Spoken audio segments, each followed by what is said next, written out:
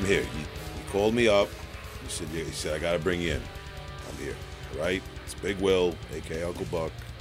Heavy Hope Pod. You know, sometimes when you're not around, I don't even say the Uncle Buck part anymore. Really? I just go, it's Big Will, Heavy Hope Podcast. Wow. What? Are you okay? I'm a mess. This is Tom, by the way. But tell me, Will. It's all about me. People don't care who you are. No, I know. I'm just, so they're not confused. Well, when I said you brought me in, that implies that I'm with the big boss at the original home base studio here, Tom Solman. I'm letting the audience know that it's not Rick in a turtleneck. You know what I'm saying? Rick in a turtleneck. He's got that deep thing going on. That paints a picture, like the Death Row classic portrait of Suge Knight. No, I'm a mess out here. I've been walking. Good. Been walking the streets, just trying to get it right. You know what I'm saying? People feel me out there. But I've been feeling good because I got these New Balances. The other day, March 3rd, 3/3, March 3rd, 2023, at the Amityville Music Hall, something monumentous happened. Oh, yeah, dude. I need a Coca-Cola for this. I broke in my brand New Balances, white on white with blue accents. I put in Dr. Scholl's therapeutic pads. Nice. For the soles. Yeah. Big man size, extra support. I wore blue jeans on stage out of respect for Will and Roger of Mortician. Yeah. I didn't want to wear athletic shorts, basketball shorts on stage. I wanted to wear blue jeans out of respect for heavy metal culture. Yeah. What a monumentous evening, man. And Tom, you were there. Yeah, I made it. You surprised me. I didn't know you were going to be there. Out of the sea of humanity comes an old friend. There I was, showing my face. Yeah, a familiar face. I would say, on the record, too many familiar faces. My hand was black and blue from all the daps. I was dapping them up left and right. There was a lot of friends and family there. It was a beautiful time, man. Yeah, it was a lot of fun. And Mortician, the heaviest band in the universe. They brought the pain. Samples live. Mm-hmm. OGs. Drummer, an OG. Yeah. Not a 20-year-old kid on drums like so many other legacy metal bands. That homie hit hard. Shout out to them. That's cool. Got to keep the kids involved. Keep them busy. Mortician, like I said. It's not a kids band. I wore jeans. I didn't wear my Fila shorts. No. You got to come correct when you got Will Raymer. Yeah. In the building. Shout out to that man. It was good to see him. Good to see Ralph and Ralph, Haunted Hotel Records. Both Ralphs in the building. Yeah, see, I heard you shout out Ralph, and I wanted to meet him. I've never seen him in person, but we've had him on the show. Quite a gentleman. The 3rd of March at Amityville Music Hall was not a night to meet and greet. It was a night to struggle through the crowd and try to stay alive. Yeah. It was packed. For a man of my girth, that was not an easy crowd to traverse. We saw Harrison. Yeah, shout out to Harrison. Long-time listener of the show. A lot of young bloods. Yeah. Shout out to Harrison. Shout out to Jaden. I saw Jaden out there. Shout out to young Chris and brought his whole crew. Yep. Every time I see Chris, shout out to Chris's dad. Yeah. Beautiful, beautiful men out there in the underground scene. And every time I see Chris, he's got a bigger crew. He came in. There was like these kids. They were like wearing the girls wearing a Reeking Aura hoodie. Like it's like an injection of life into the scene. I love these kids. They're great. Yeah, he was definitely having fun. I saw him. I meant to say hello. Yeah, but was not going to. Oh, you know what? I forgot to mention this when we were talking off camera. There were 2 mosh pits happening in that tiny place for Afterbirth. Wow, one in my stomach. Because I did dry heave a little bit for a few minutes. Then it's 3. And, okay, no, I'm sorry. I thought that's where you go. Okay, proceed. Out of nowhere, second song in or so, someone who was standing next to me. Now, I'm standing 3/4 of the way back from the stage. I like to listen by where the sound guy is, so I can get a nice... Guy fucking starts a pit, and everyone's down. It was crazy. I can see a pit happening 25 feet that way. That place is very small, AMH. So... any chance of getting around while someone was playing was absolutely impossible. I blame myself. You should. Sorry. You riled him up too much. Oh boy, riled him up. No, what a great night, man. All kidding aside, man. I appreciate everybody out there. That was great, man. Good to see everybody out there. And I have rituals I do. I get a clean skin fade haircut, even though I am thinning on top there. In the tradition of the late rest in peace Bill Tolley, Rich from Dehumanized, the skin fade haircut, the Derek Jeter haircut, is a certain. There's a New York death metal connection to that in my own imagination. Fergus from Buckshot Facelift actually started that with me. You get a fresh cut before the show out of respect for death metal. Wow. I've broken the New Balances with the Dr. Scholl's. I really feel like I wouldn't have been able to walk the next day had I not done that. Smart. I'm over 40, folks. Somebody else who knows a thing about rituals, a thing or two about rituals, a thing or two about the young blood, the injection of young life into the scene. I'm going to talk to Liam McMahon today, a young artist. You may know him from his work in the band Path to War. Rest in peace to that band. Nowadays, he's kicking it in Ninth Realm, Sulfuric Hatred, Vile Tongues, Vile Ritual. Let's talk to this guy. Get him on the horn.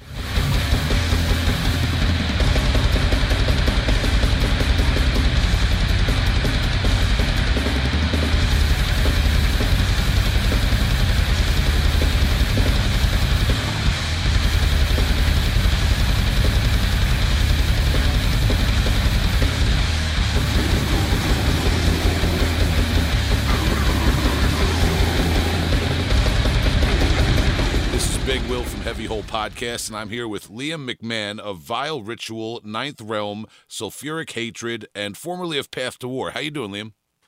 I'm doing good. How you doing? I'm awesome, man. I'm glad to have you here. I'm glad we were able to work this out. Welcome to Heavy Hole Podcast, and thank you for your time. Yeah, I've been a long time listener. Like, this has been my definitely the best metal podcast I've ever come across. So I'm glad to be on. Thank you for the compliment, man. I appreciate it, man. We do our best, man. And when I say we, I mean the whole team. People hear my voice predominantly in the ears, but it takes a whole team of us to do this here, man. And I always say that. Yeah. But moving on, enough about us over here. How about you over there, Liam? You're, like I mentioned, you're actually a multi-instrumentalist, I should say, involved with quite a few projects. Some of which you're the primary songwriter and instrumentalist in all of them. We'll break it all down, but before we do all that, maybe the best place to start is always at the beginning. Are you from a musical family, and was there anyone in your upbringing that steered you towards hard rock and heavy metal? I don't think I came from a particularly musical background, because both my parents, they played instruments a long time ago, but growing up, they weren't like playing guitar in front of me or like, doing that kind of thing. So the reason I picked up a guitar was mostly because friends were doing it at the time. So that's kind of why I got into it. Like, my mom played French horn in high school, which, that doesn't really count, and then my dad could like play his way around like the acoustic guitar a little bit. And like he showed me like some acoustic guitar stuff when I was young, but that never really stuck. And honestly, I tried playing guitar. Like we had like a recital, like an acoustic guitar recital. It was pretty lame, but we did I played guitar then, and I hated it. I'm like, this sucks, because it was hurting my hand. Like I'm in like we're doing like this thing where it's like there's 20 guitar players all with acoustic guitars playing like Mary Had a Little Lamb at the same time. And it's a disaster. Like, it's I'm picturing. So it was a really bad first impression on guitar. But then, I guess when it came to like middle school, to get to the second part of the question, my dad is a huge he's like a huge music guy. Like, he listens to like so much stuff throughout the years. And of course he loves the old stuff. So he's all since like birth, he's been pressing me on like, Zeppelin, Black Sabbath, like that kind of like those horror bands, but like, like the Beatles, like he put me on the Beatles, all like the old canon classic rock, dad rock type stuff. Foundational classics. Yeah. you know, pretty much every child with boomer parents probably has gone through that at least once or twice. You Yeah. know, Oh, my mom was very hip. My mom has a lot of cool, even to the point of like Van Halen and oh yeah, a lot of '80s music, which I think maybe some of her generation didn't get into as much as her. yeah. So she, My yeah. dad grew up. He's like, I hate '80s music, and then I would list like an '80s artist, and he's like, oh, I love them. And it's like, well, did you really hate '80s music, or did you just like? Is it like, what do you really think? You know, because Yeah. like it's like, oh, I hated all that MTV stuff, and then he just goes. Not saying that these are just only MTV artists, but it's like, Depeche Mode is the greatest thing of all time. I'm like, yeah, it is. I thought you hated the '80s, Dad. Yeah. um, but I think yeah, they definitely he especially instilled like kind of that love for like older music, which was foundational in like picking up guitar and eventually getting into metal. Although I was pretty late in actually getting into metal overall. So what? All right, well, because it sounds like music is adjacent. Like you were you were like it's not really relevant that your mom played French horn in high school, but there was some musical ability in the family. Like there's I kind of have to search far and wide and stretch for any musical interest or ability in my immediate family. I have an uncle who I barely remember. Rest in peace to Uncle Ed, and he played the accordion. That's about it. Yeah. So it seems like there was a yeah. lot stirring up in your family there, and then your dad kind of has like the rock and roll thing. So you said you said you were a little late on metal.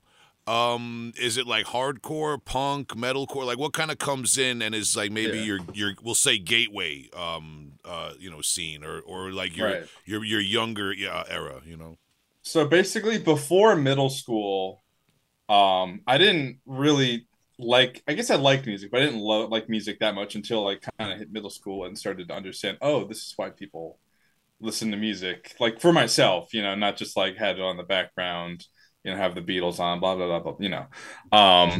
So, and then I really found an affinity for like stuff like, I don't know, like I was like, they're 12, like Foo Fighters, Queens of the Stone Age, of course, classics, Black Sabbath, that kind of stuff. That was kind of like the earliest stuff. And then early high school is probably the point where I started to actually, because I listened to it before. I'm like, oh, why are they screaming? I had that I had that take early on, like, oh, this music's so great, but why are they growling over it? Type of thing. Yeah, I'm like what, like 14 years old. I don't know shit. But like, so I go from that, and I randomly hear this band called Mastodon, like I think in like 2011. And I'm like, okay. It was the album The Hunter, which was like kind of like their more rock album. I think it's the third track on that album called Blasteroid, which it's like for someone who's never listened to metal properly before, that's actually an incredibly hard song. It's like super ultra catchy. And it has like this absolutely vicious like vocal kind of almost grind part in it. And first time I heard that, I'm like, this fucking slaps. So that was kind of like my first entryway. I guess Mastodon was like the real door opening moment for me, where I suddenly had a tolerance for like the harsher vocals, and it kind of went from there. So okay, and you're originally from Maryland? Yeah. Okay, now let me ask you this: are you from Baltimore or from like outside of Baltimore? Or I'm closer to DC. I live in like the surrounding counties around DC. I'm not in DC, but like right outside, like the Maryland parts, like Prince George's, Montgomery County, that type of area. Okay, I now this is just me. I'm not saying I'm any expert at all, but I've always associated the DC area with hardcore. Oh yeah, more than metal. But then I've associated Baltimore a little bit more with metal and grind by way of the Maryland Death Fest. Yeah. I don't know if you want to weigh in on that and if any of that plays a part into you getting into the underground stuff. So, yeah, I think DC was definitely a huge hardcore punk scene. Although now, with it being so gentrified these days, it's like there's still a scene. There's still people that fuck with it, but it's just Hardcore. It just gets small. Like everyone's moving to Philly or to Baltimore, Yeah. like the true punk guys. So like nowadays, hardcore is starting a band that sounds like Dismember. So it's like, yeah, I don't, that's also true. yeah, Yeah. I don't even know where it ends and meets anymore, man. I'm not knocking anybody. I'm just saying, but Yeah. it is like the whole metal hardcore thing is kind of mixed in. But I'm sorry. Go ahead, man. Don't let me cut you off. Yeah. But I did think Baltimore was definitely like more of a metal scene, but I think it was like a lot of crust punk there too, a lot of grindcore, like a lot of that faster punky stuff. It's definitely compared to DC, I think it's overall a more grimier scene, not in terms of like, the people, but just like the sound, it's a much grimier sound than compared to DC. But they're both, I don't know. I have a really strong affinity for both scenes. Like they're both so intertwined because they're so close. Like there's a lot of crossover from DC to Baltimore. Like there's guys that drive down playing bands in DC, like other way around. Like my first, well, I don't know if I want to get too ahead of myself, but my first kind of real metal band was, I guess, I started like a grindcore project with this guy I met online who went to like I think Goucher College, Baltimore. And he and a couple other dudes lived in Baltimore, so I just commuted to Baltimore and did practices there. But yeah, I think the scenes are like very very intertwined, but they definitely have their own distinct style. But I think there's more scene crossover from like major city to major city between Baltimore and DC than probably anywhere else. Um, I don't know, definitively interested in this, but definitely, I think more so than anywhere near it. Yeah. And let me, before we get slightly too far ahead, because you're, like I said earlier in the interview, you're a multi-instrumentalist. That's being a little generous, but yeah. I play guitar and bass, so All right. and I can dabble in the keyboard. I know my way around it. That's all I can say. All right. Well, fair enough, because you talked about playing the acoustic guitar recital and not being into it. But when do you kind of come of age? And I'm assuming guitar would probably be your first instrument. And like, what's that first guitar? Are there formal lessons? And then take us into the first band experience. Yeah. So I started actually playing guitar well before I got into metal. So I mean, I guess I should preface this. I grew up in like my parents are Christians. Like I grew up in a very Christian household in a Christian community. So a lot of what I'm about to say is going to make more sense. So I got my parents like, oh, awesome. He shows interest in guitar because my friends were playing like Coheed and Cambria or something like that, which I like. I like Welcome Home, but anyways, I'm not going to get into that. So I got guitar basically to play Beatles songs, and I started taking guitar lessons. Like I think I got it for Christmas, and like that January or February. I started taking lessons, and of course the guy is from church. So while I'm learning some rock stuff, primarily I'm just learning like fundamentals of how to play Sunday worship with the band. So I'm learning the power chords and like, open chords. And we do some like bullshit, like, play like, I don't know, like I can't think of a Sunday worship song off the top of my head. It's been so long since I've been there. But like it's like one of those songs like Hallelujah, like one of those. Yeah, there is power. Yeah.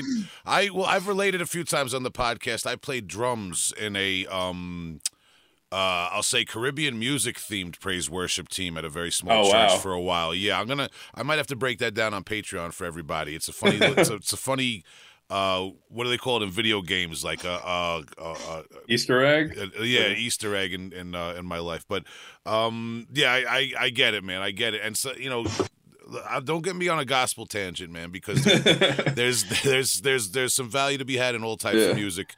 But I kind of wish it was like gospel because it was it was just like the super white like suburban era like. The type of people who have live, laugh, love type in their house type Christian music, So, so that's kind of what I grew up with playing. Of course, I still was like, oh, I'm gonna learn how to play like Everlong by the Foo Fighters, or like When the Levee Breaks by um Led Zeppelin, or something like that, or Iron Man by Black Sabbath. That Yeah. when I first playing, it's like what, Yeah. like 2009, 2010. It's like when I'm first starting to get into guitar. Um yeah, I think 2010 it was. Um but yeah, so I started taking lessons. I learned a couple things. I think it was important. One thing that I think all my guitar teachers really honed into me was like figuring stuff out for my like improvising. Like I think that was for like a day one thing from all my teachers, which I think is probably the most important thing to practice early. Um, because I think if that wasn't instilled in me early, I don't think because I don't the way I approach the instrument is I never play the same thing twice. It's like a both a pro and a con. It's a pro because I'm always like writing stuff on the con because I don't even play my songs the same way twice. you know. Now that does that cause now because I know I don't know about guitarists so much, but I've known drummers who approach songs that way at rehearsal sometimes, and it causes problems with the band. For like, kind of like, do you ever have that where like you're trying something out and it throws somebody off or somebody doesn't mess with it? I mean, trying to write a song. Let me just say, trying to write a song with me in a practice space. It's kind of a nightmare for anyone else. Because I'm kind of all over the place. I'm not the greatest communicator at what my ideas are, so it's a little bit difficult. Trying to like write stuff from scratch, I guess. All right. Would you say that plays into why you have a lot of projects where you're the primary instrumentalist? I'd say so. Yeah, I've kind of never really been in a band where I wasn't the guy writing the like at least the instrumentals. I'm not a lyric guy. I hate writing lyrics, but when it comes to like writing the music, I'm trying to think of. I guess my first quote unquote band, which was like a Christian metalcore band. We'll get into that. We that was the only band that I joined where I wasn't like the main songwriter, but I was like playing guitar for like 3-4 years at that point. I didn't really know what I was doing. So okay, so you're playing at the church. Things are we'll say a little bland musically.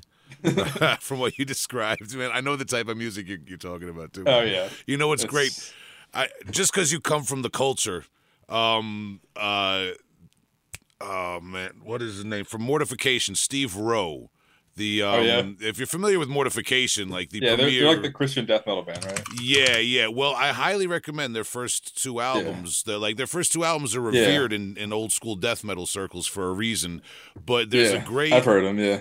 I think it's called Imagine, and it's Steve Rowe giving a testimony at a church down where he's from in Australia. It's called like the Imagine Testimony, and he actually talks about being part of the metal scene. He talks about record labels screwing him over. He talks about Imagine Christian bands and Christian labels screwing you over, and then regular death metal bands actually helping you out, and like he touches on that. But at the end, they kind of like they kind of pan out, and they had a jam and stuff. If I remember correctly, it was that type of thing. So, like a mortification jam. No, like a very bland. white bread, kind of thing. Like the guitarist. The guitarist has the knit hat on, type of thing. Yeah, he's doing his best impression of the Edge from U2. God. Like doing like doo, like 5 layers of delay and reverb on it.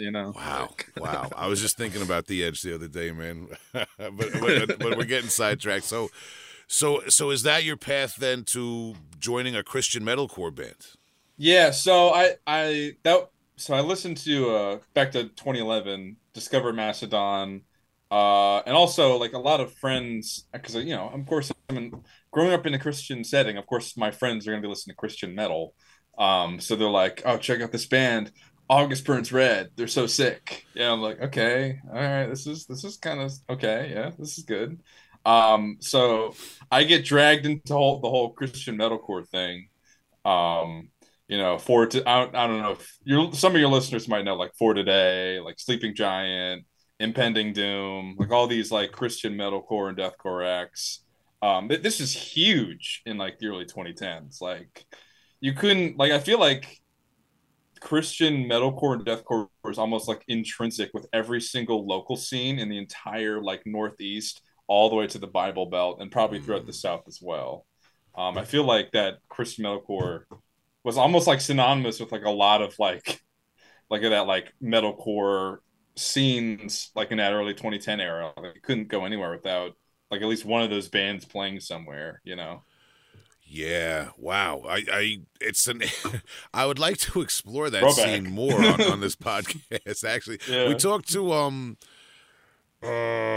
my friend Dan used to play in a band called A Love for Enemies. Dan Valentino, who we interviewed on the podcast a long time ago, and he touched on performing and touring within the kind of the more commercial end of the Christian rock scene and that sort of thing. Yeah. But it's an interesting scene, man. I'd like to interview some of those bands. I've reached out to Christian metal bands in the past, but I think they're weary a little bit of the secular press, Yeah. we'll say. So Yeah.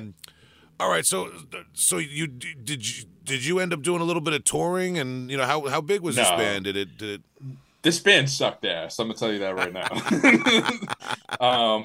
I'm not even gonna say the name of it because I don't want people to find it. I just, Fair enough. If you know, you know. Like if you're listening and you know me, you probably might know. Fair enough. But otherwise, I'm not trying to put that out there.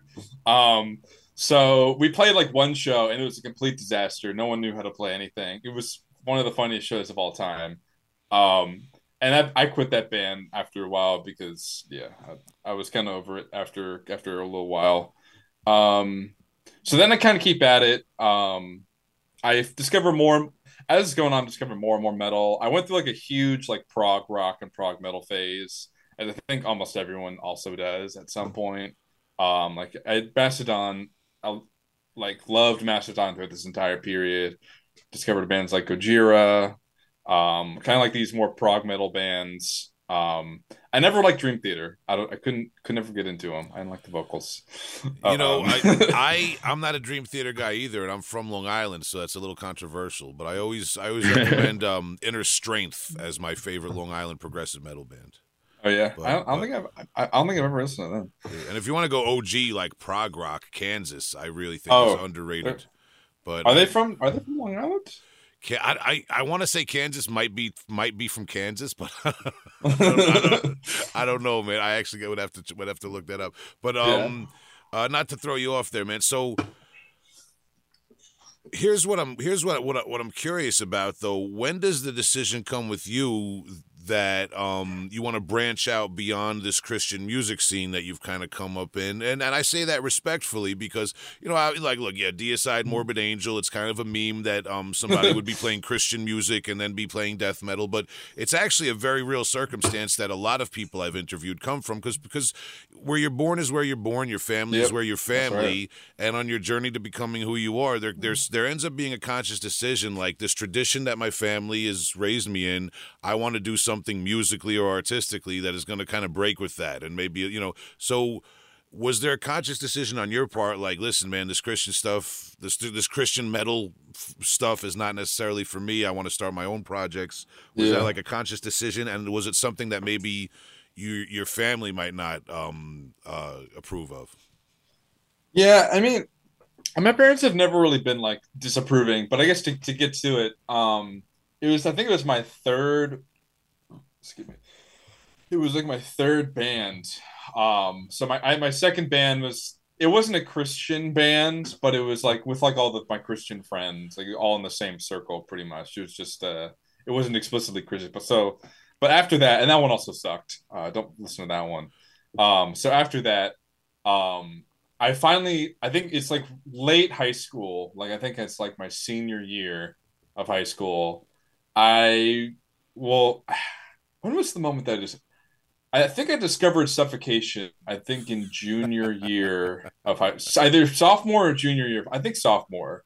And I don't know.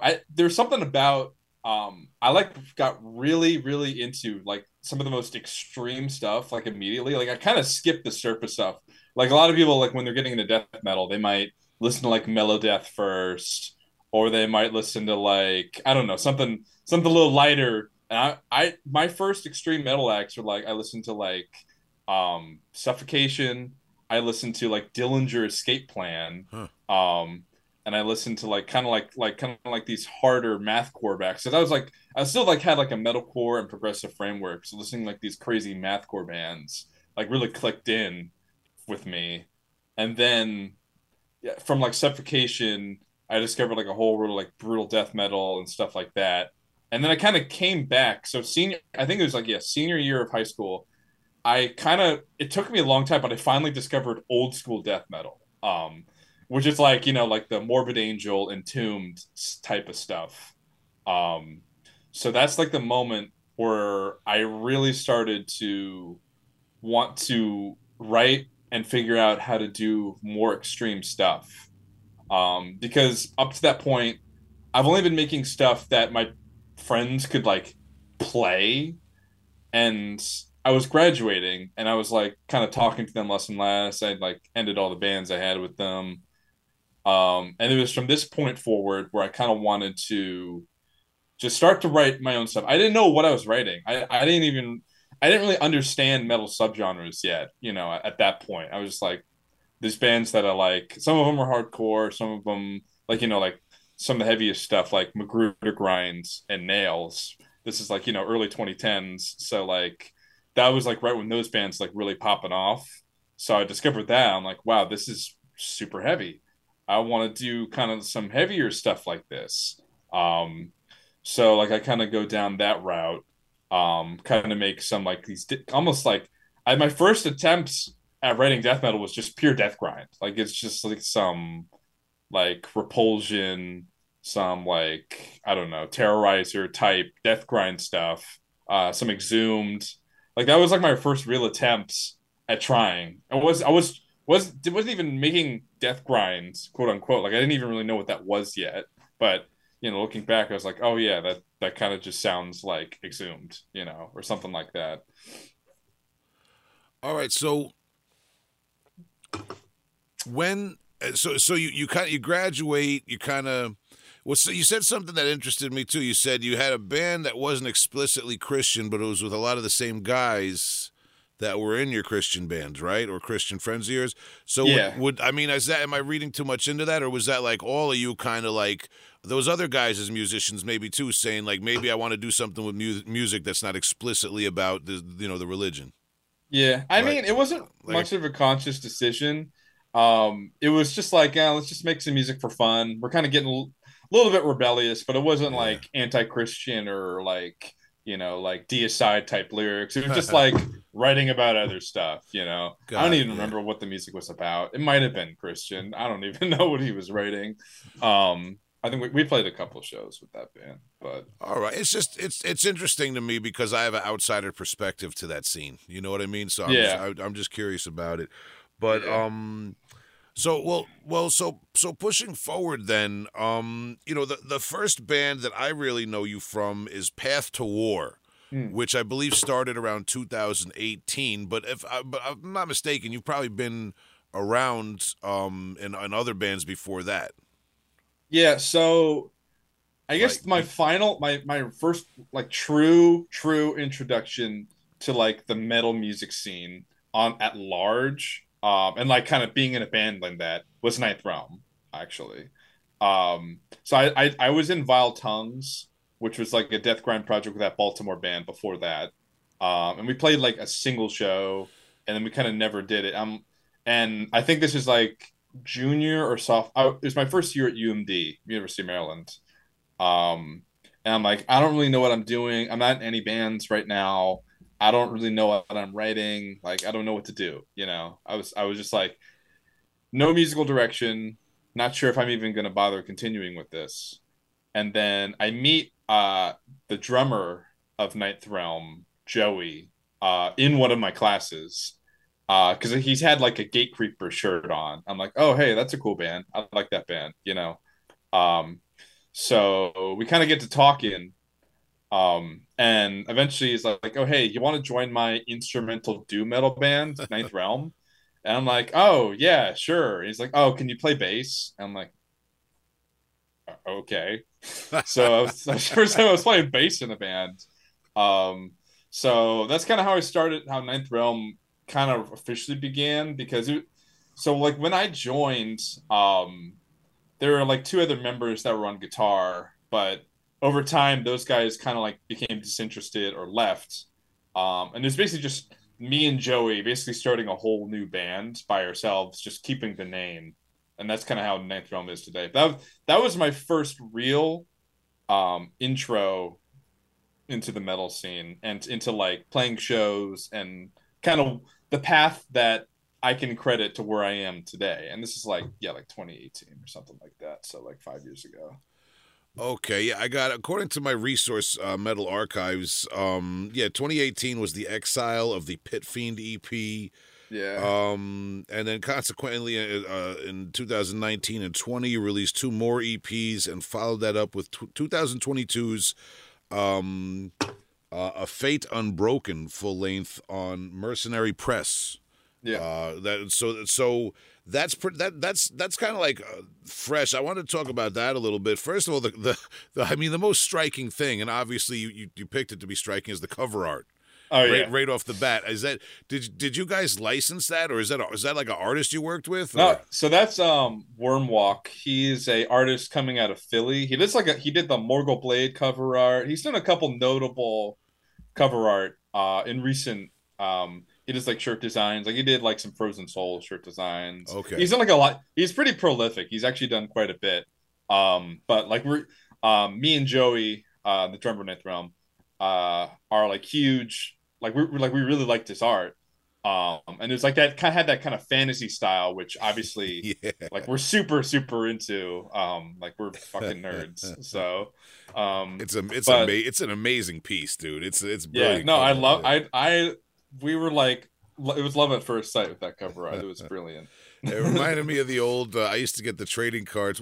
I want to say the guy's name was Boris Vallejo or something. There was a few artists that did that Conan the Barbarian style stuff, man. Oh, yeah. Really great, yeah, dude. Oh man, that's what it reminds me of, Conan the Barbarian, Dungeons and Dragons, and yeah. I just had Gary Brent's on here, and we were talking about old Dungeons and Dragons books, keeping them around just as like reference art and things like that. Oh yeah. So I noticed with Ninth Realm, obviously I spent the afternoon kind of reviewing all of your projects, and I do want to get to, you were kind enough to send me the I guess it's an upcoming Vile Ritual album. It's not out yet, Right. And we will talk about that. But I want to get into Ninth Realm for a minute because it's, for me personally, it's a winning combination of this like fantasy kind of medieval swords and sorcerers, dragons type of like atmosphere. But from my uneducated caveman ears, I hear a lot of that like proto black metal German thrash, maybe. Oh yeah, absolutely. And it's great, man. And there's like the leads are there. Everything is like very slick in a way, man. Let's get into that, man. I'll let you take over. Yeah. So, so Joey likes to talk about the concept in front, but I like the sound of Ninth Realm. It really comes from like kind of everything that I like about old school heavy metal, like not just thrash metal, not just speed metal, not just death metal. It's like all like black metal, like all like the 80s, 90s metal. Like that's kind of all like kind of fuses it into like Ninth Realm for me. It's like very death metal-y at times, thrash metal at times, speed metal at times, black metal at times, just like straight up Iron Maiden heavy metal at times, like it's kind of everything that I want to sound like as a metal band. So that's like probably the biggest influence is just all that early stuff, like especially like the thrashier stuff. Like Creator was so huge, like early death, Yeah. like Leprosy and like Scream Bloody Lord era death. Like the biggest one, Demolition Hammer. Obviously, we don't do double kick like Demolition Hammer, but that just kind of crushing thrash metal. It's like it's like really huge, but also it's like while we're doing that at the same time, I feel like we can just rip into like just like a 3 guitar lead like Iron Maiden or like something like that, or just rip off some heavy metal like Middle Road, or like do like a black and thrash like Aura Noir or something like that. Like that's like I just feel like I want like like going into a night, like writing Ninth Realm, I just take it all. I just take it all in and just fuse it into like something that I want to listen to. So I appreciate that. I mean, I something that I think is maybe forgotten or downplayed sometimes is that indulgent 80s metal. And I'm not talking about glam or hair metal. I'm talking about your Judas Priest Painkiller, or even like, if you want to mellow it out a little bit more, your Def Leppard, Pyromania. Like let's talk about like the classic hard rock, like what passed for metal but was really hard rock back then. I'm talking about Ear Candy.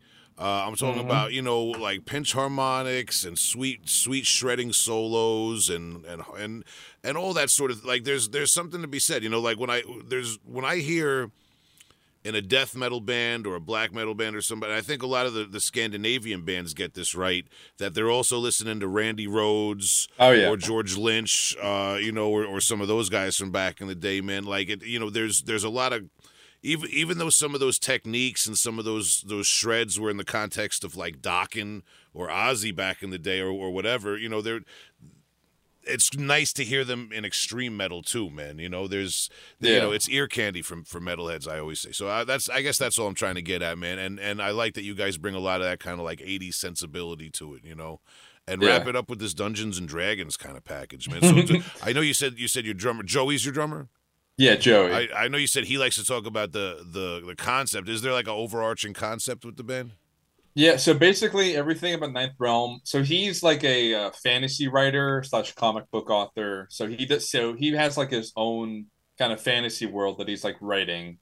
And basically the whole band is kind of based off of that fantasy world. Huh. So all the characters, setting, and stuff like that. It's like based in like this like mystical world of Tytherin, which is just like this like super fucked up dark fantasy place. Like it's like Berserk meets like, like Dungeons and Dragons type stuff. It's like Forgotten Realms, Berserk, like that kind of like dark fantasy element. And that's kind of where the concept of Ninth Realm comes from. It's kind of that like grittier fantasy. It's like not high fantasy. It's not like this like European power metal stuff. It's very like grittier, like raw kind of fantasy, which is kind of what we like the most personally. Yeah. So that kind of influences the sound of it as well, because it's aggressive. We don't hold when we want to. We can get as like vicious as we want. So it's like it's like a much more darker tone than like a heavy metal band who would be also about fantasy and stuff like that. So okay, I get it, man. I like that, and that's you said he writes comic books and writes fiction. You said so he's like writing like.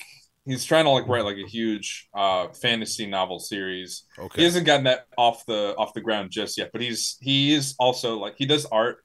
All the early Ninth Realm releases before Fate Unbroken, he did the art for that, as well as the Vile Ritual EP and compilation. He also did the art for that too. So he's a really talented artist. So he's trying to use that to further his storytelling as well. So. All right, shout to him, man. We'd love to speak with him one day eventually, man. Maybe when you guys have something new to plug down the road for Ninth Realm, or when he's got his book off the ground or something, man. That's cool, man. Yeah. I always love the creativity. I love hearing when there's a lot going on behind the lyrics. It's funny to mention Gary Brent's for a second time already in this interview, but he has quite a few projects, but we interviewed him just a few weeks ago. The episode came out, and he has a whole bunch of lore and kind of like fantasy, kind of video game and role-playing game influence stuff behind his lyrics too, man. So I always love getting in depth with people who put a lot into their lyrics. I know there's some bands who kind of just write the lyrics on the fly in the studio, and that's cool too, but I like the world building aspect to it too, kind of, which is cool. So with Ninth Realm, you guys recently did a tour, right? Yeah, so we just finished like a winter run, early fall, early spring run, whatever you want to call it. We went we had an album release show in DC at this venue called the Runaway, which is like kind of like a smaller bar, and it like we weren't really expecting too much from the show because I don't know, but it sold out. Like the show sold out. Awesome. We had a couple bands. We had I think Cavern Womb from Philly, Deliriant Nerve, one of the best grind acts coming out of DC right now. If you haven't listened to Deliriant Nerve, listen to them. They're great. Delirium Nerve? Deliriant Nerve. Deliriant Nerve. Okay. Yeah, they're definitely an up and coming DC grind act. Okay. Like, all right. I think they're gonna get pretty big here shortly. Like they deserve it. They're really good.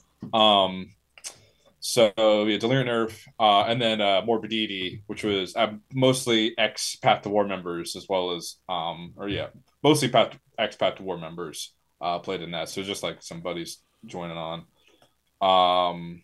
And then after that, we took a week off, and then we started the tour in Baltimore.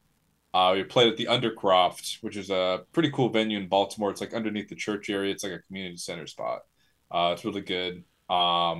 Then we started to hit the road, played Richmond, then Raleigh, Charlotte, Asheville, and then finished it up in Atlanta, and then headed back. Very smart to tour all southern regions in the winter.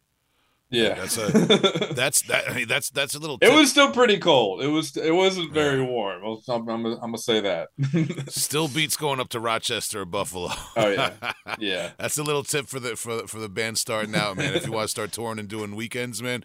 If it's the winter, go down south, and if it's the summer, go to New England and Canada or whatever, man. Yep. Vouch for that. So, all right. So we talked about Ninth Realm a little bit, and we'll come back to that. And you mentioned Path to War. So now Path to War, I guess, is kind of going on the same time that you're building Ninth Realm? Yeah, so I joined Path to War a little bit late. They had already released, I think, 3 EPs before I joined. So I joined right after the compilation, or like right as the compilation No Man's Land was coming out. Like that was right when I joined, like right before that came out. So I started playing a couple shows with them. I met them through Ninth Realm. I think Ninth Realm played a show, and the drummer Andrew was like, "Oh, hey, this guy's. I've never seen this guy before, but he can riff pretty good." And I got to know him a little better. And eventually, he's like, "Oh, hey, we kind of want a second guitarist for Path to War. You want to join?" And I said, "Oh, fuck yeah, I want to be." I never gotten the opportunity to be in a death metal band, and death metal is my favorite music of all time. So I was like, "Fuck yeah, I'll play death metal." So we played a couple shows. Path to War had some really good stuff lined up. And then 2020 hits and everything goes down the drain. So I think, I obviously other bands have been affected more by COVID, but I think COVID absolutely killed Path to War. I think if COVID never happened, Path to War probably would still be around. If not, maybe not, but I'd like to think we would have gotten a lot more done. A lot sooner at least. So COVID hit and we kind of basically take a year off. And then we kind of just get together, record our last release. Shoot, I can't even remember what it's called right now. Well, I had. Hold on a second. My brain. Edit this out. Chaos Eternal.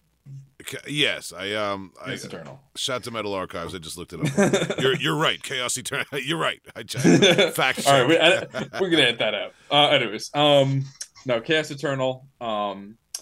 So and we record that. End up releasing it like a while later, and then we're kind of like, yeah, we're kind of done with this. I kind of want to continue, but like Clay, the band leader, was kind of like we kind of just ended it there. And I think I think we had a good run. Played some really good shows. I'm a little sad that I'm not really in a death metal band anymore, but it is what it is, you know. Well,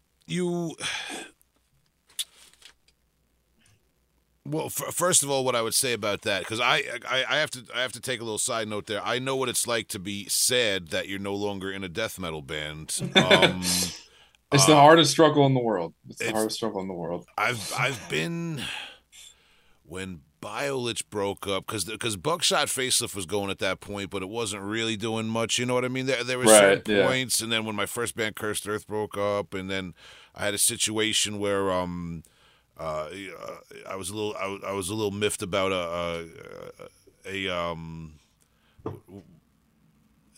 people know, and all I can say is you got, like, in the eternal words of my father, you just got to keep on trucking, as cliche as it sounds, but you're especially if you're out there and you're putting out your projects and you're doing your thing like you are, man, you're always going to find people to work with. And we had somebody a few months ago drop an email, and Rick and I read it on the podcast about they got recruited, I guess, by a band to be a session guy, and they learned all the material and everything, and then the band ended up kind of ghosting them and dissing them, man. And it's just sometimes you got to slug it out, but I always feel like the shit settles at the bottom and the cream rises to the top, and you're going to end up with the people you belong with, man. You know what I mean? So that's all I'll say to that. And, and I'm joking, but Liam, even if not, you got enough going on, man. Come on. You got That's true. Because then pushing forward, what I'm getting at with that segue is Vile Ritual. This is a fairly new project. Now, I got to ask this because you said COVID, everything shutting down. That was real hard on Path to War. At the end, you guys put out your final EP, and some of those guys go on to Morbid Deity, who I would like to get on the program and speak to them and hype their shit too. But they're really good. And then you come out with Vile Ritual. 2019 demo, and then in 2022 that was reissued with 3 new songs as Tongues of the Exterminate, right? Examine it. That's my handwriting.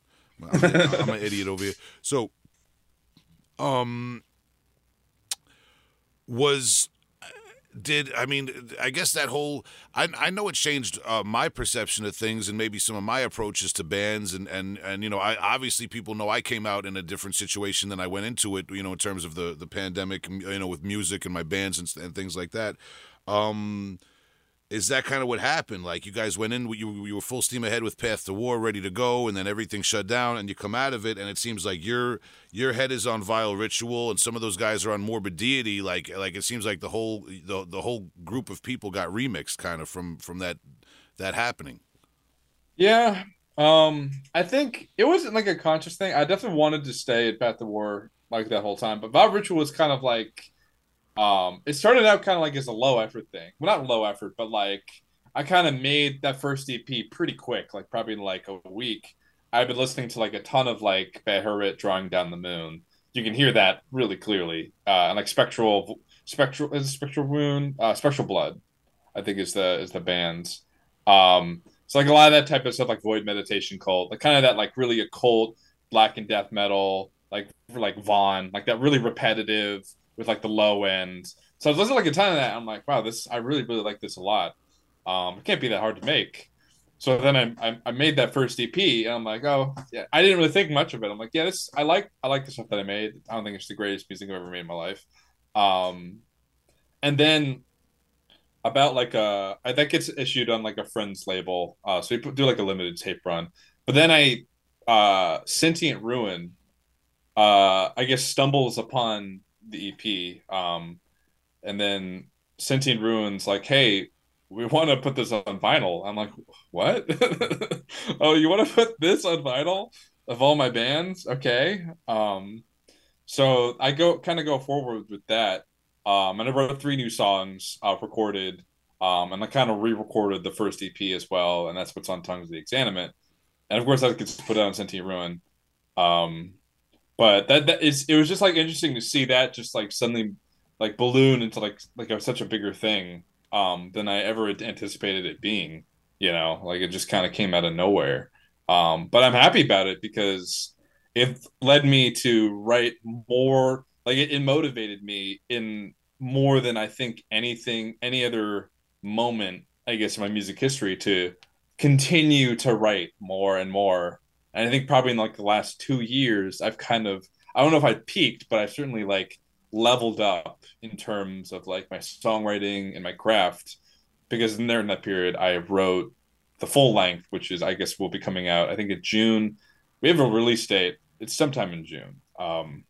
I'm not sure the 100% release date, but the next full length for Vile Ritual. Do you have a album title for that, or not yet? Yeah, it's Caverns of Occultic Hatred. Okay, Vile Ritual, and is there a label or not? It's also going to be on Sentient Ruin. Okay, Sentient Ruin is going to be releasing the upcoming Vile Ritual. You were kind enough to send me a preview of that I could listen to, man. I really enjoyed it, and you segued for me by talking about trying to step up the writing process and all that. So what I'm getting at here is what I listen to sounds like a really it's a very well written album, man. The songs have a lot of texture. They go somewhere, and it doesn't just sound like that kind of caveman war metal. It sounds a little bit. There's kind of like some old school atmospheric, creepy death metal. I feel like going on in there, and the most unsettling part of the whole thing is that effect you have on the vocals. I really enjoyed that too, man. It's a cool package. So it kind of sounds like maybe extrapolating both from like the old school atmospheric death metal and the quote unquote war metal, for lack of a better term. I don't know if that's what you'd call that stuff, but yeah, it's cool. And so do you want to talk about this process that you kind of like took to write this new album, and what else you wanted to add on to the project, and how you wanted the project to evolve? Yeah, so the first Tongues in the Exanimate. Oh, so the first EP was like pretty much pure Beharit worship. I'll just like say it like that's kind of what it was, what its intention was. But when the new songs in Tongues in the Exanimate, I wanted to bring in more like layers. I brought in like different samples, just like stuff always going on underneath the music, kind of add layers and stuff. And that kind of springboarded me when I was writing the full length. I just wanted to do, I just wanted to write like much more intricate, more interesting guitar riffs. I felt like I feel like a lot of those black and death metal bands, they're like I really like them a lot, but I couldn't write stuff like that that's like so samey for so long. Like I feel like I really feel the need to like change it up. So some songs are like much more like grindy and fast and like war metal, and other songs sound like like some like a more like kind of old school death metal track, like like an incantation track, which was probably the number one thing that probably influenced the album. Was like the early incantation records. But I just feel like I wanted to like create like a diverse soundscape, and also just do more cool things on the guitar, like just write the riffs that I wanted to write, like I've wanted to write all these years that I haven't had a project to really write them for, because Path to War, more of a caveman death metal thing, Ninth Realm, more of a thrash metal, heavy metal thing. If I want to write these kind of like more esoteric riffs, something like along the lines of like the Chasm or something like that, something much more, I guess, a little heady. It also have like a strong like melodic sense as well. I guess that was kind of what went into me writing that. Yeah, man, it's hard to describe, and I'll leave it at that for the listeners to judge, and to look forward to. And with that being said, you have a few other projects, man. Did I get it right? You have another project where you play everything called Sulfuric Hatred that had a 2022 demo? Yeah, so Sulfuric Hatred was interesting. So the vocalist of that is Alex Jones of Undeath. So we met with Path to, I was one of the Path to War shows. We met, like, it was a show, I think it was us. Was it Tomb Warden? I think it was Tomb Warden, Undeath, and Sanguisugabog. This was 2019, maybe? I think 2019. Okay. So yeah, this is like, I think, yeah, fall of 2019. They come to DC. We open for them. Sanguisugabog on Death. And at the time, I was a huge, like, I think their second EP had come out at the time. So I was listening to that like nonstop. Like, that was my favorite EP. I think a lot of people can relate. That EP was fucking killer. Not to say that the rest of the discography is bad. It's also great. But that EP was absolutely killer. So I was like, you guys are like the best upcoming death metal bands. And I guess I kind of befriended them a little bit. Especially Alex. Like, we talked a lot after that show. And I guess fast forward like about a year later, he kind of hits me up as like, oh, hey, you want to like do like an internet band type of thing? Like, kind of out of the blue. I'm like, oh, fuck yeah, let's do that. So I go ahead and write like some straight like fucking blasphemy, like war metal, like super ultra dark stuff. Like kind of grind influence, noise core influence, like a lot of harsh noise elements there too. And we put that out. And that was kind of how that went. So, and that was definitely more kind of just me and just trying to make the like most aggressive music I possibly could. All right, man. So yeah, these are all things the listeners could check out. And at this point, I gotta ask you just to clarify: are there any other projects I left out? I saw something called Vile Tongues that you did, and you have 2 demos out with that project as well. Are there like you talk? Please elaborate on that. And if there's anything else I left out as well. Yeah, so Vile Tongues was the first extreme metal band. I branched it earlier. It was like the band that I commuted to Baltimore with. Okay. Yeah, we played like one show. That EP was released for like a friend's, like an internet compilation. Like I wasn't even planning on putting that out as its own release, and then we eventually did because I was like, yeah, I like this. Let's just throw it up on Bandcamp, see who likes it. So yeah, like a lot of that. Like that was kind of like at that time, I wasn't really in like a regional scene. I was kind of more. I was in like a lot of like music forums, like a lot listening, like kind of discovering kind of like a lot of like this music that I now like listen to pretty much regularly. Kind of just discovering all this stuff, and you know, I meet people online, and it's like, oh hey, you want to do like an online band? And then he turns out he's from Baltimore, and yada yada yada. That's how that started. But that band never really went anywhere or did anything more than that one show. So after that, I kind of wrote that one release. It's like that Friday the 13th, like whatever. It had like a horror theme. It wasn't a very high effort release. That's Secco. It was just pretty much pure mortician worship. I made it as a joke, honestly. I was like, because I think I released it on April 1st. Just kind of like this, trying to get all these stupid dumb riffs out. Although I don't know, now I kind of want to make a real band that sounds like that, but I'm a little busy right now. So it's a style now, man. It's a whole style nowadays. So all right, so moving forward, we talked about the upcoming. Do you want to say the name of that upcoming Vile Ritual album on Sentia Rune? Yeah, it's a Caverns of Occultic Hatred. Okay. Should be coming out in June, so watch out for it around then. Okay, yeah, that's got my. I'll bring it up again when it actually drops too, man. I'll get one of the other guys to listen to it, and we'll talk about it. One of my co-hosts. And then what about Ninth Realm? You guys just did the tour. We talked about a Fate Unbroken, your full-length album on Mercenary Press from 2022, which is still pretty hot off the press. What's going on with Ninth Realm? Yeah, so now Ninth Realm, we're going to be doing a split with another band. I guess I won't go too into it just yet. But we're going to be doing a split with that band and then after that, hopefully do tours of the summer and fall, and then hunker down and hopefully finish LP number 2. I already have a couple songs done for that, so hopefully by the time that rolls around, I'll have the whole thing written and I'll be ready to go with that.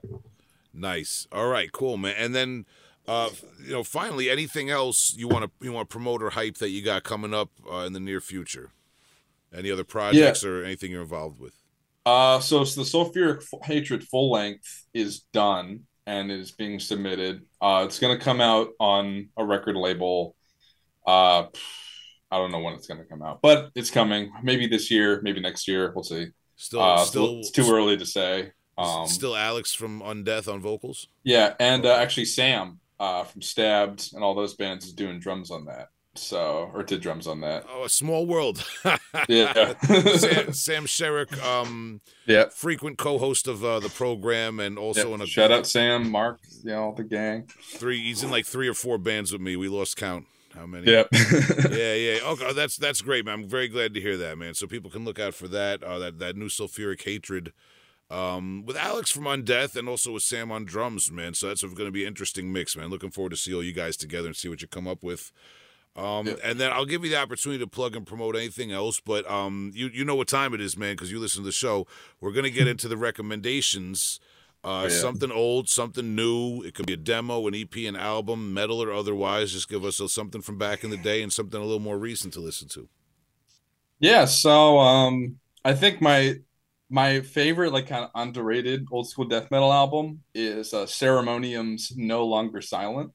I Good think one. that is one that more people absolutely need to listen to. Ceremonium is might be my favorite of like that New Jersey, New York death metal scene, or like at least like a top three of that scene for me. Like it's just incredible music. And that album particularly, like the riffs are just, I mean, it's just so well written and good. I love it.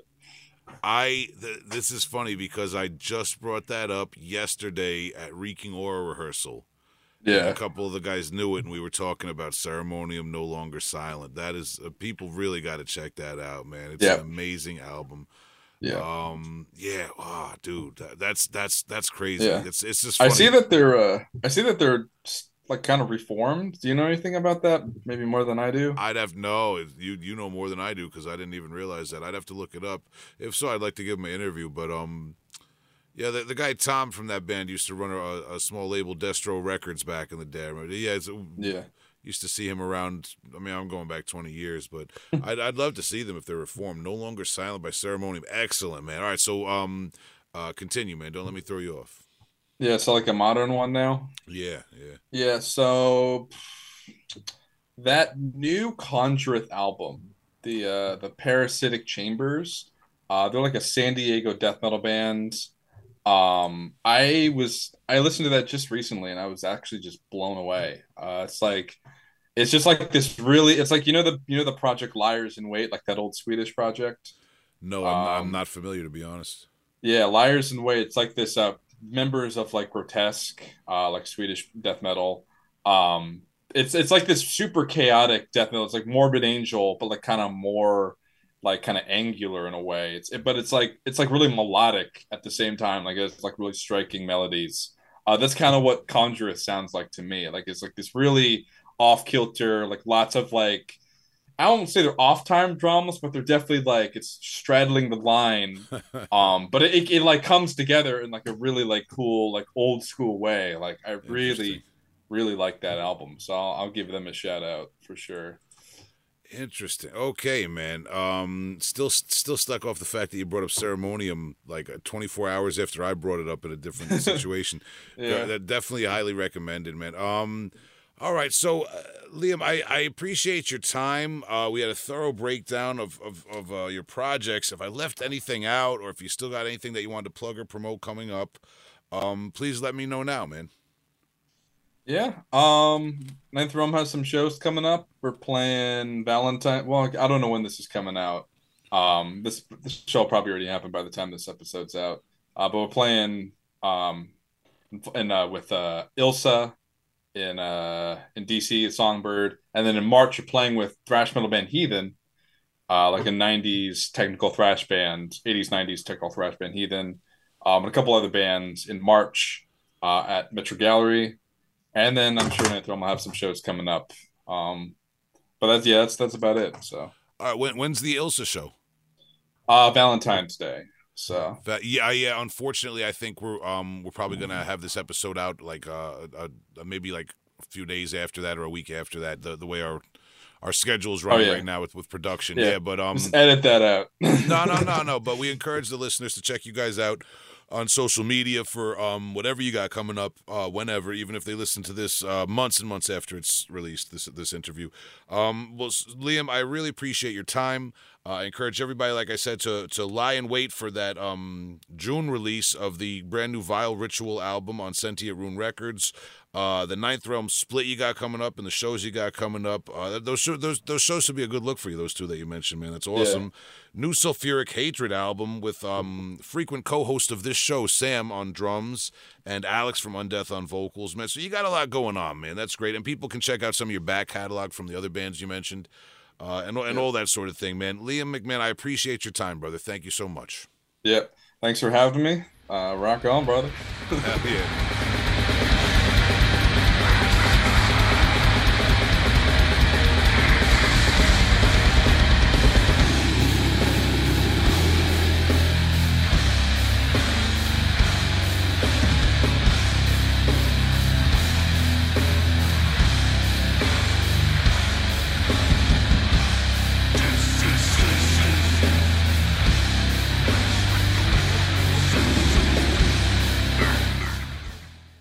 Shout out to Liam McMahon. We appreciate his time talking about Ninth Realm, Vile Ritual, his other projects he's been in, man. Please keep your eyes and ears peeled for all that stuff, man. And speaking of ears peeled, we have our ears peeled when you leave us voicemails. Oh, yeah. So bridging the gap right now between these segments, I think we're going to go for it right now and go right in on the phone lines. Remember Gremlins 2? The phone gremlin? The little electric gremlin through the phone? Oh, yeah, shooting through the phone. He's the one who kind of killed them all at the end, right? He was the downfall. Spoiler alert. Oh, well. Your dad was just talking to us about spoilers. My dad thinks he's really cool because he's watching an HBO show based on a video game. He's like, I don't play games, but I know about them. Well, he's got common ground with you now because you're a video game guy and he's, you're a designer. He's like, I gave that up. He's getting behind the scenes knowledge. When I got married, I threw all my games out. I said, no games, Tom. No fun, nothing. That's my dad would respect that. All right, enough. All right, let's go with the list. Hello, this is Kevin. I'm calling to recommend my favorite album of 2022. I really don't think it's been talked about on the podcast yet. It's called Famine. It's by Balzabub. They're from Estonia. It's on New Standard Elite. You can spell the name of the band. It's BAALSEBUB. And this album is just amazing. I love it so much. It's that type of album that I can just like listen to in my head. It's so catchy. It's really brutal. It's pain drumming, but it's the type of pain drumming where it's just so catchy. Definitely for fans of like Brodekin, Orchidectomy, Ecchymosis, all the other New Standard Elite bands. It's also, the drummer is also the vocalist, which is another really cool thing about it. So I just say, really, if you like any of those bands, if that sounds good to you, definitely check this album out. I really think more people should listen to it. It's just so good. I love it so much. All right, thanks, guys. Keep up the great work.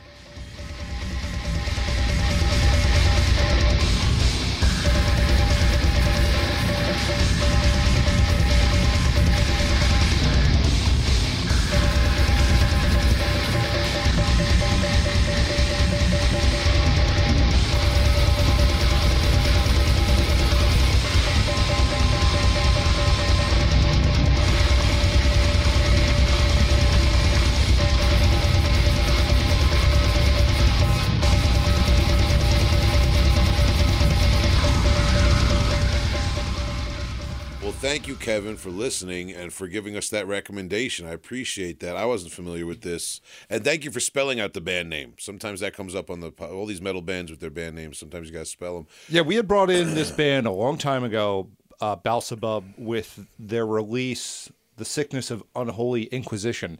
And, I mean, when you can define your band with a snare sound, the way a band has like this, you've achieved something. Not only is it crazy brutal, but it has that kind of like, for lack of a better term, like swing to it, where you can kind of bounce throughout the whole thing. And it's not unhinged. It doesn't lose any kind of rhythm. You can follow it. And I find that low end of the guitars, it's so thick. It sounds like thick tar weaving in and out of the drums. Like that ping, that high-pitched ping of the snare, it contrasts so well with that low-end black tar sludge of the guitars. It really makes for an awesome, and again, like you said, because it's so tight, you catch the rhythm. You can nod your head to it even though it's unhinged ping. Yeah, it's kind of like some of... It does remind, Disgorge, like She Laid Gutted kind of stuff. But it's not technical to a point where you're getting lost on riffs. Yeah, it's got a groove to it, even though it's fast and pingy. Yeah, it's really high quality ping. The New Standard Elite crowd definitely should have their ears tuned to this one, man. Kevin, you chose a good album for your favorite of 2022. Yes, thank you for bringing that to us, man, and thank you for leaving the voicemail. We appreciate your voicemails, and Tom, I think going forward, you have another one, don't you? Yeah, we got another one. All right. Yo, what's up, my dudes? No, it's been a long time since I've called in. This is Tyler, by the way. Man, I just wanted to catch up with you guys and see how you were doing. I just came from a hardcore show, so I figured this would be the perfect time to call. I just saw a few hardcore bands, namely Jesus Peace, down here in Terminal West in downtown Atlanta. About got the shit kicked out of me. Got a few blows to the noggin, but I made it out unscathed. My ears may not be the same after this, but comes with the territory, I guess. But yeah, man, just figured I'd call in and check on you guys. I know it's been a while. Life's been pretty hectic. Hope you guys are doing well, and talk to you soon. Peace. All right, man. Tyler Craig, salute. Thank you for checking in. Longtime Heavy Hole correspondent, Tyler Craig, checking in. I like that he called after a show. Yeah. I like that that's where his brain went. Yeah. Let me talk to the boy. You know, a lot of times after a show, whether I'm performing or whether I go to it's a really good show that I enjoy, even if it's like I got to go to work the next day or something like that, I'll get home. It'll be like 1 or 2 in the morning, and I'll just want to drink a beer and listen to a record or something because I'm still like on metal energy. You know what I mean? Like I can't, you know, I'm still hyped up from the show. So I kind of identify with that, and I'm glad that he thought of us. Thank you for using us, you know, as your outlet for that late night metal energy, man. It's tough after a show when you're still hyped and everyone else went to bed. I would like to see Jesus Peace. They look like they put on a fantastic show. I'd like to interview Jesus Peace, kid. Yeah. Oh, I normally don't say that. I got a little excited. I normally don't like let go on the air, you know, if I haven't reached out to a band or talked to them yet. But yeah, shout out to Jesus Peace. I should reach out. I enjoy that band. On an upcoming episode, an interview I already did, we kind of talked about them a little bit and how they. We talked about them with another artist about how they're kind of bridging a gap sonically between death metal and hardcore in an interesting way. Awesome. Jesus Peace, good band.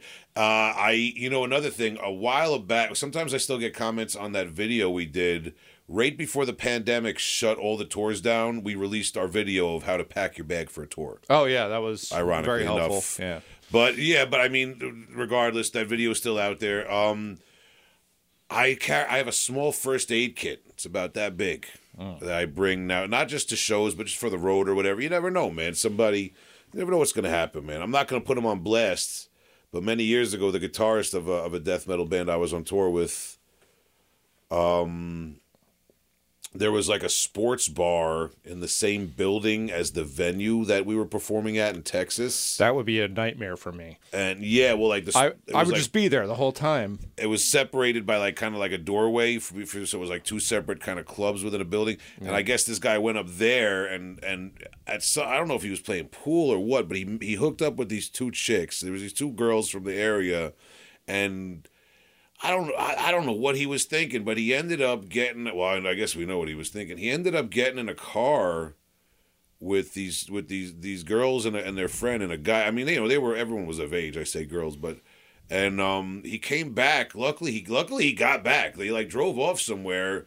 And he said the girl started attacking him and scratching him, and he came back with these scratches on his face. Oh, shit. So I was like, I got these alcohol wipes. Why don't you clean your face up, man? So I don't know why I told that story, but you never know what's gonna happen out there on the road, man.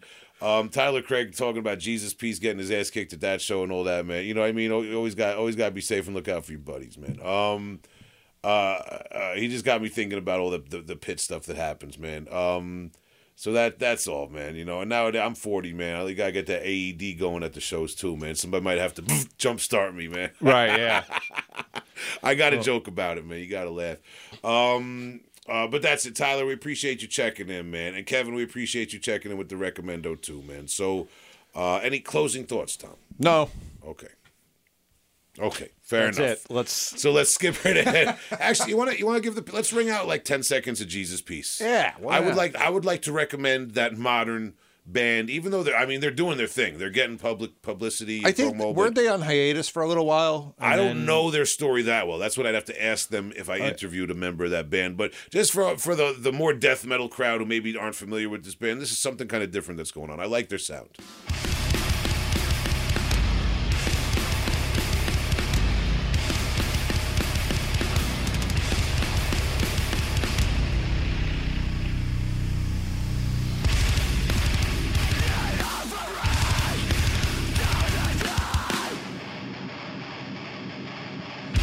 Stop the door for weakness. May your conscience stop.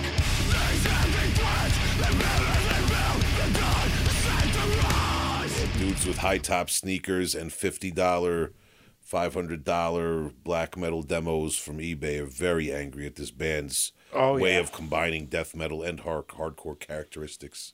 I will say characteristics, not to exclude any. The music video is very, very late 90s, early 2000s. That's all coming back. Yeah. The new metal late 90s kind of. I'm telling you, bro. You gotta forego middle age and not mature and just kind of like be like I am America's oldest teenager right now, and I'm trying to absorb. Trying to absorb what's going on because I'm desperate for relevance. No, let me stop now, man. I just am excited about heavy music, man. I would be such a bitter old elitist if I didn't do this podcast. But it forces me to look at things a little bit more analytically and like kind of try to have this journalistic, like diplomatic view on things rather than just immediately being like, they're younger than me. I don't like it, you know? Yeah, I mean, I think we're all probably guilty of doing that at some point. I know I have been, but I would say when I started this podcast, I was a little bit more like that. Something has happened to me. I just don't care about I don't really care about anything that much. So like when I see something like this and it's not shit, then it's fine. You know? Yeah. It's all fun. God bless him. Jesus peace. Thank you. We appreciate you guys, man, bearing with us this long. Thank you again to Tyler, Craig, and Kevin for calling in. You guys can call in on the voicemail too. Those guys don't have a private line. No. All right, they're not Gerald Levert. You can't keep calling them on the private line. It's an old school R&B hit. Look that up, man. That's a jam right there, Gerald Levert. Call up our voicemail. It should be in the description wherever you're listening to this podcast. Drop us if you're a little shy, if you're a little fickle out there. You can always just type an email, a well-worded email to heavyholepodcast@gmail.com with your topic or your bitching and moaning or whatever you got out there. Check us out on Patreon. We just recorded a brand new Patreon episode for you where we recommended a classic album, talked about a controversial. Maybe it's heavy metal. I don't know. Maybe it's not. We did a little metal news article on the Patreon feed. Now we're trying to keep up with that stuff for you, and we got some outtakes from the last few months too. Yeah, trying to I don't know, just approach it a little differently. Things have been busy, but I think we can pace ourselves out and get a few solid months ahead. Yeah, I approach a lot of things differently nowadays with these New Balances. They feel like I'm walking on air, man. With this, I'm gonna try to get Dr. Scholes to maybe endorse this podcast. That would be awesome. Yeah, maybe I don't know. How do you like? You can't take a picture to show that you're rocking the Dr. Scholes. You just gotta take the word for it. They probably have some like promotional sunglasses. Maybe that says down the side. Like maybe I just like take a picture of myself looking real comfortable. Yeah, just really like just at ease. Yeah, like my feet feel great. And I don't know. That would be a fun ad campaign. Oh boy, my feet feel great. But anyway. I feel great knowing the listeners are still bearing with us through all the fall of the Foot Clan over here. Patreon is there. HeavyHolePodcast@gmail is there. The voicemail is there. We're on IG. We have a Facebook feed, but it's kind of like a dating app for me. It's just there. It's working against me in some weird way. I don't know. Yeah, just collecting analytics on what your likes and dislikes are. Yeah, might get hacked. I don't know. But again, man, we appreciate you guys listening. We appreciate Liam McMahon. Check out all his projects that we talked about tonight. Check out the recommendations by our voicemail guys. And Tom, anything that you have to bring to the table? I mean, I don't know if you want to promote anything or plug anything or talk about anything. No, I can't. I am working on, I think I brought up last time, I'm working on a project that I have to keep hush. Yeah, so I didn't want to, I didn't want to put you there, but I wanted to give you the platform. No, I mean, I'd be excited to say what I'm doing when I can talk about it. But I will pretend to be excited to hear about it, even though I already know. Right, yeah, it's boring to you. Yeah, it's old hat. It's just another one.